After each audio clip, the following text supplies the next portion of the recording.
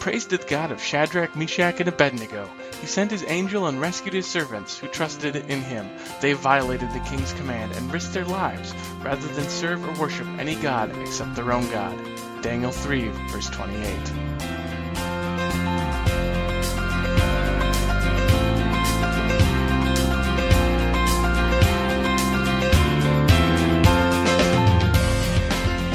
Welcome to Canaan Bound Podcast. This podcast is designed to offer Christians rest during life's journey. Canaan Bound Podcast features devotional segments by pastors serving in the Wisconsin Evangelical Lutheran Synod, along with church history, mission news, and music by various Christian artists who support our teaching. My name is Philip Wells, and this is episode 71. We begin today by taking a moment with the Master with Pastor Aaron Nitz. Welcome to A Moment with the Master. The passage from God's Word that we're focusing on is from the book of Daniel, chapter 3, verse 28. It's part of the account of the servants of God, Shadrach, Meshach, and Abednego, when they were thrown into a fiery furnace. After that took place, Nebuchadnezzar said this. Then Nebuchadnezzar said, Praise be to the God of Shadrach, Meshach, and Abednego, who has sent his angel and rescued his servants. They trusted in him and defied the king's command, and were willing to give up their lives rather than serve or worship any god except their own God. Take a moment and think about your home, your life, your things. What exactly are you willing to give up if you had to? God wants us to be willing to give up everything, indeed our very lives themselves, rather than deny him. These three men were willing to be thrown into a blazing furnace rather than deny God. Well, what about us? A little compromise with the devil here, a little indulging of our sinful flesh there, a little flirtation with temptation here. How ready and willing we can be to fall into sin. Remember, these guys were willing to be burnt to a crisp rather than deny God. That's amazing. But who were they? Perfect saints? Not at all. They were just like you and me, sinful human beings. Sinful humans for whom God in love sent his Son to lay down his life. Sinful humans for whom Jesus suffered the fires of hell. Sinful humans who are forgiven. You are forgiven. A God who is willing to do that for smelly sinners like you and me is the only God to be faithful to, even to death. And because God has forgiven you, you can stand faithful to him, even to the point of giving up your life. Why? Because you know that when you die, he will welcome you to eternal life in the paradise of heaven. What in life could possibly be more important than that? I'm keeping that eternal focus. So are you. May the Lord richly bless your day in him. Our first song today is For God So Loved the World by the Martin Luther College Choir.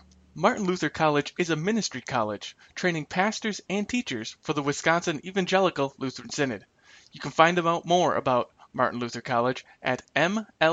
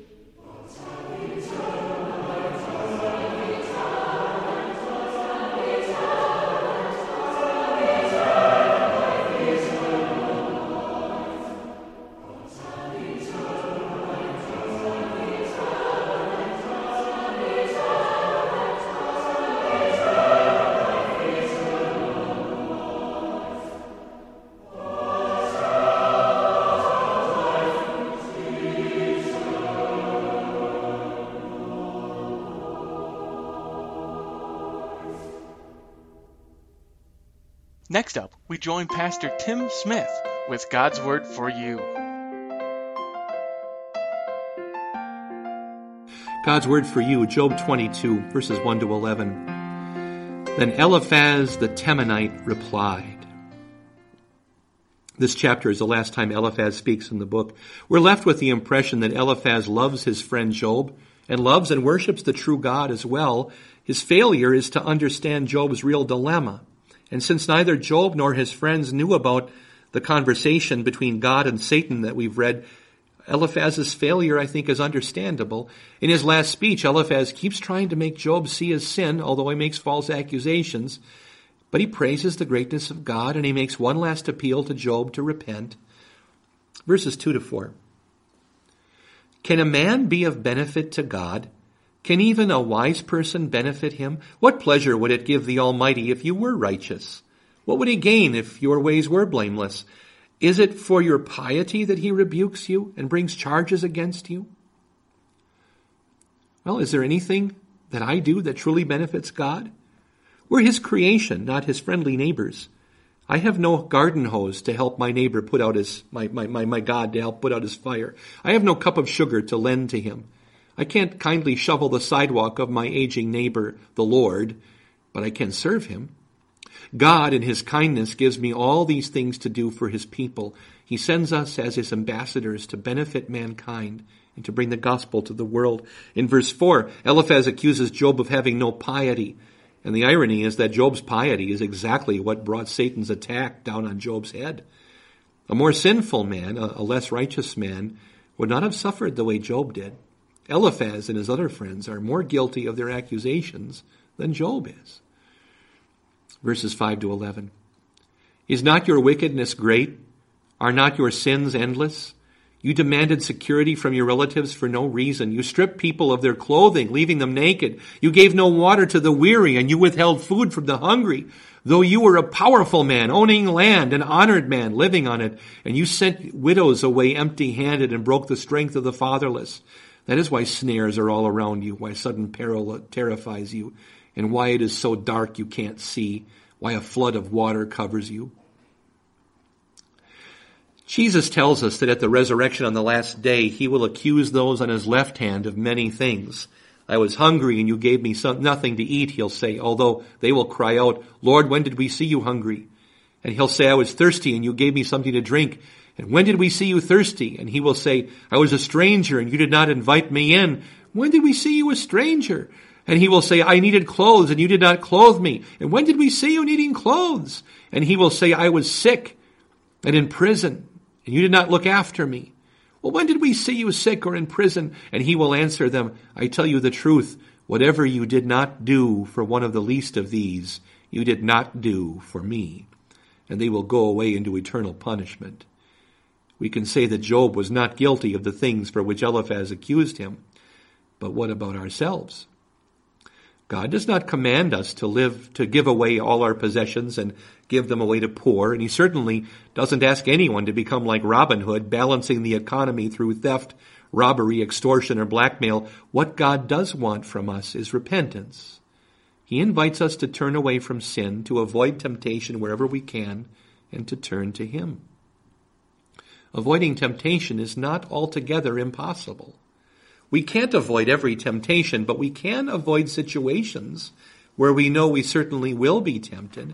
I know of a divorce attorney who recently estimated that of about 4,000 divorces his firm handled last year, 900 or so, about a quarter, listed Facebook as one of the causes of their marriage trouble.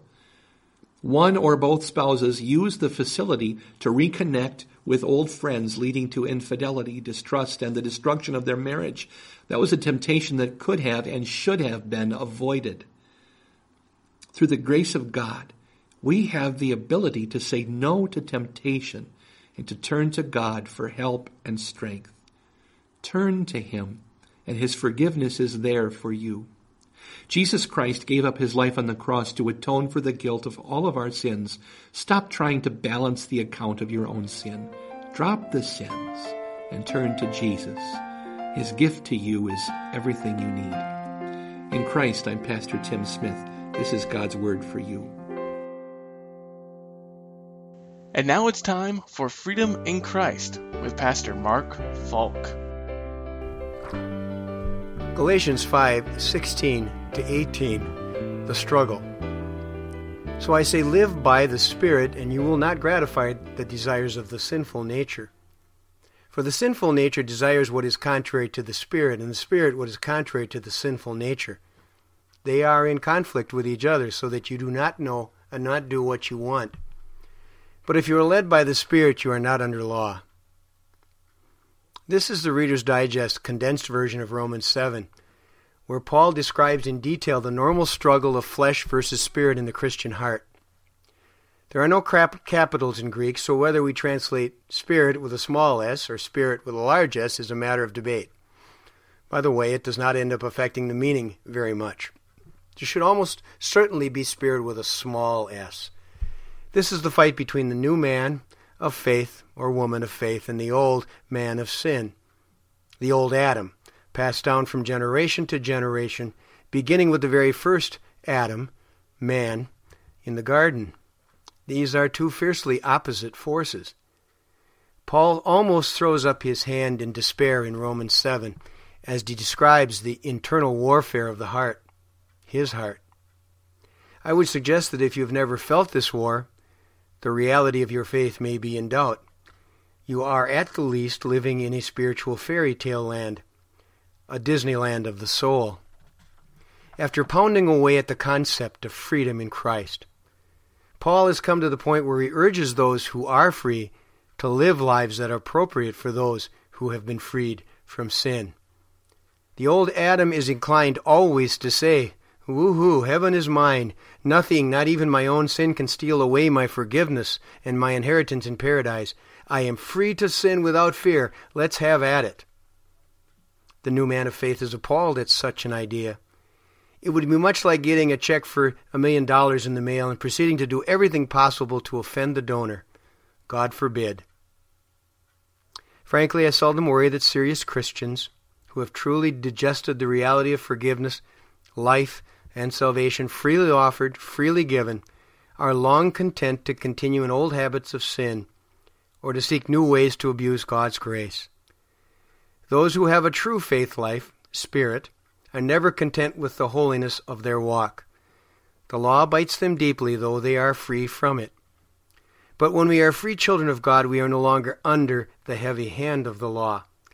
We can fight our battle against the flesh throughout the day and go to sleep to the sweet smell of forgiveness.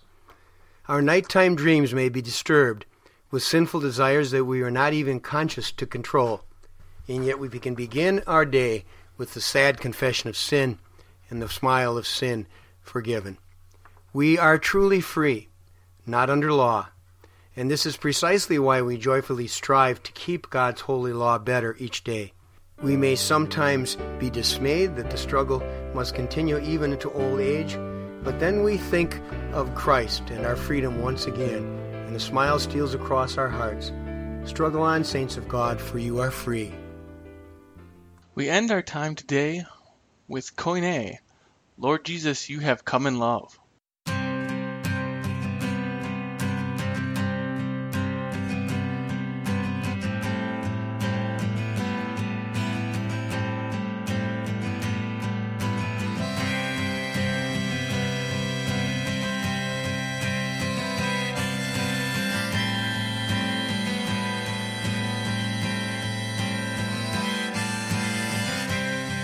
Lord Jesus, you have come in love.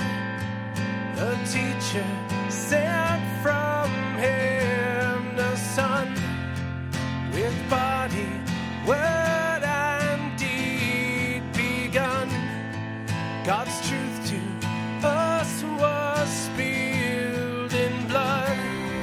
You wisely have ordained the plea, the holy ministry, that we, your flock, may know the truth that sets us free, that sets us free, yeah. Who am I should dare to speak? Who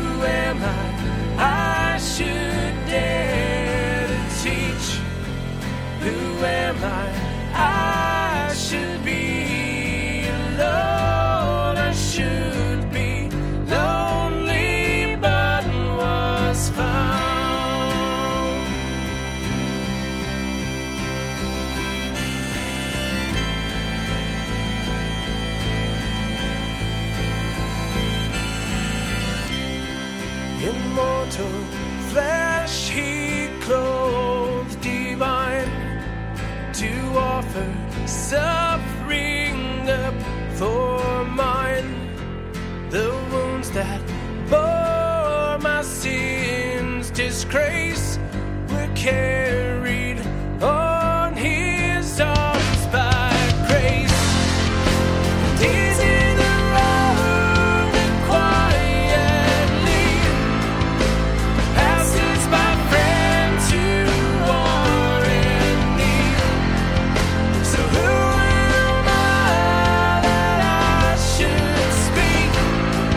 Christ Jesus speaks, I am sent me.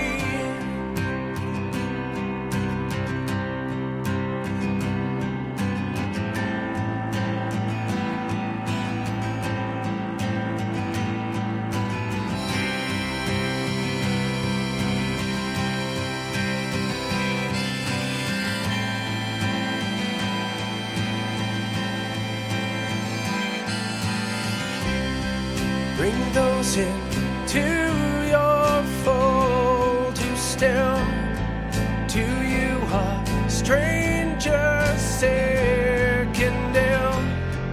Guard those who are within against offense and dangerous sin. Press onward with your word until pastor and fold are fed and filled. Through faith in Christ make all aware that soon your glory they will share. Easy the road that quietly passes by friends who are in need. So who am I that I should speak? Christ Jesus speaks, I am sent me.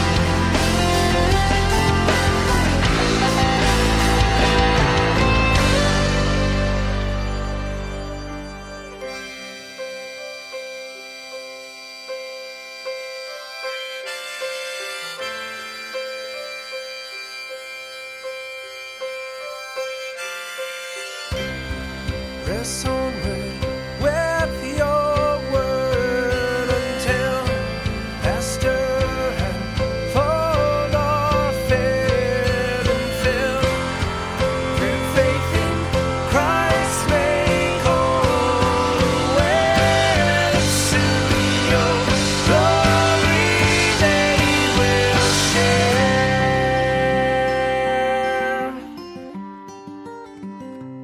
You have been listening to Canaan Bound Podcast, episode 71. This podcast was first shared in June of 2014. Visit CanaanBoundPodcast.com to find links to the artists featured in this show. We thank them for their support and hope that you will help support them. Once again, my name is Philip. It was a privilege to be your host for this episode.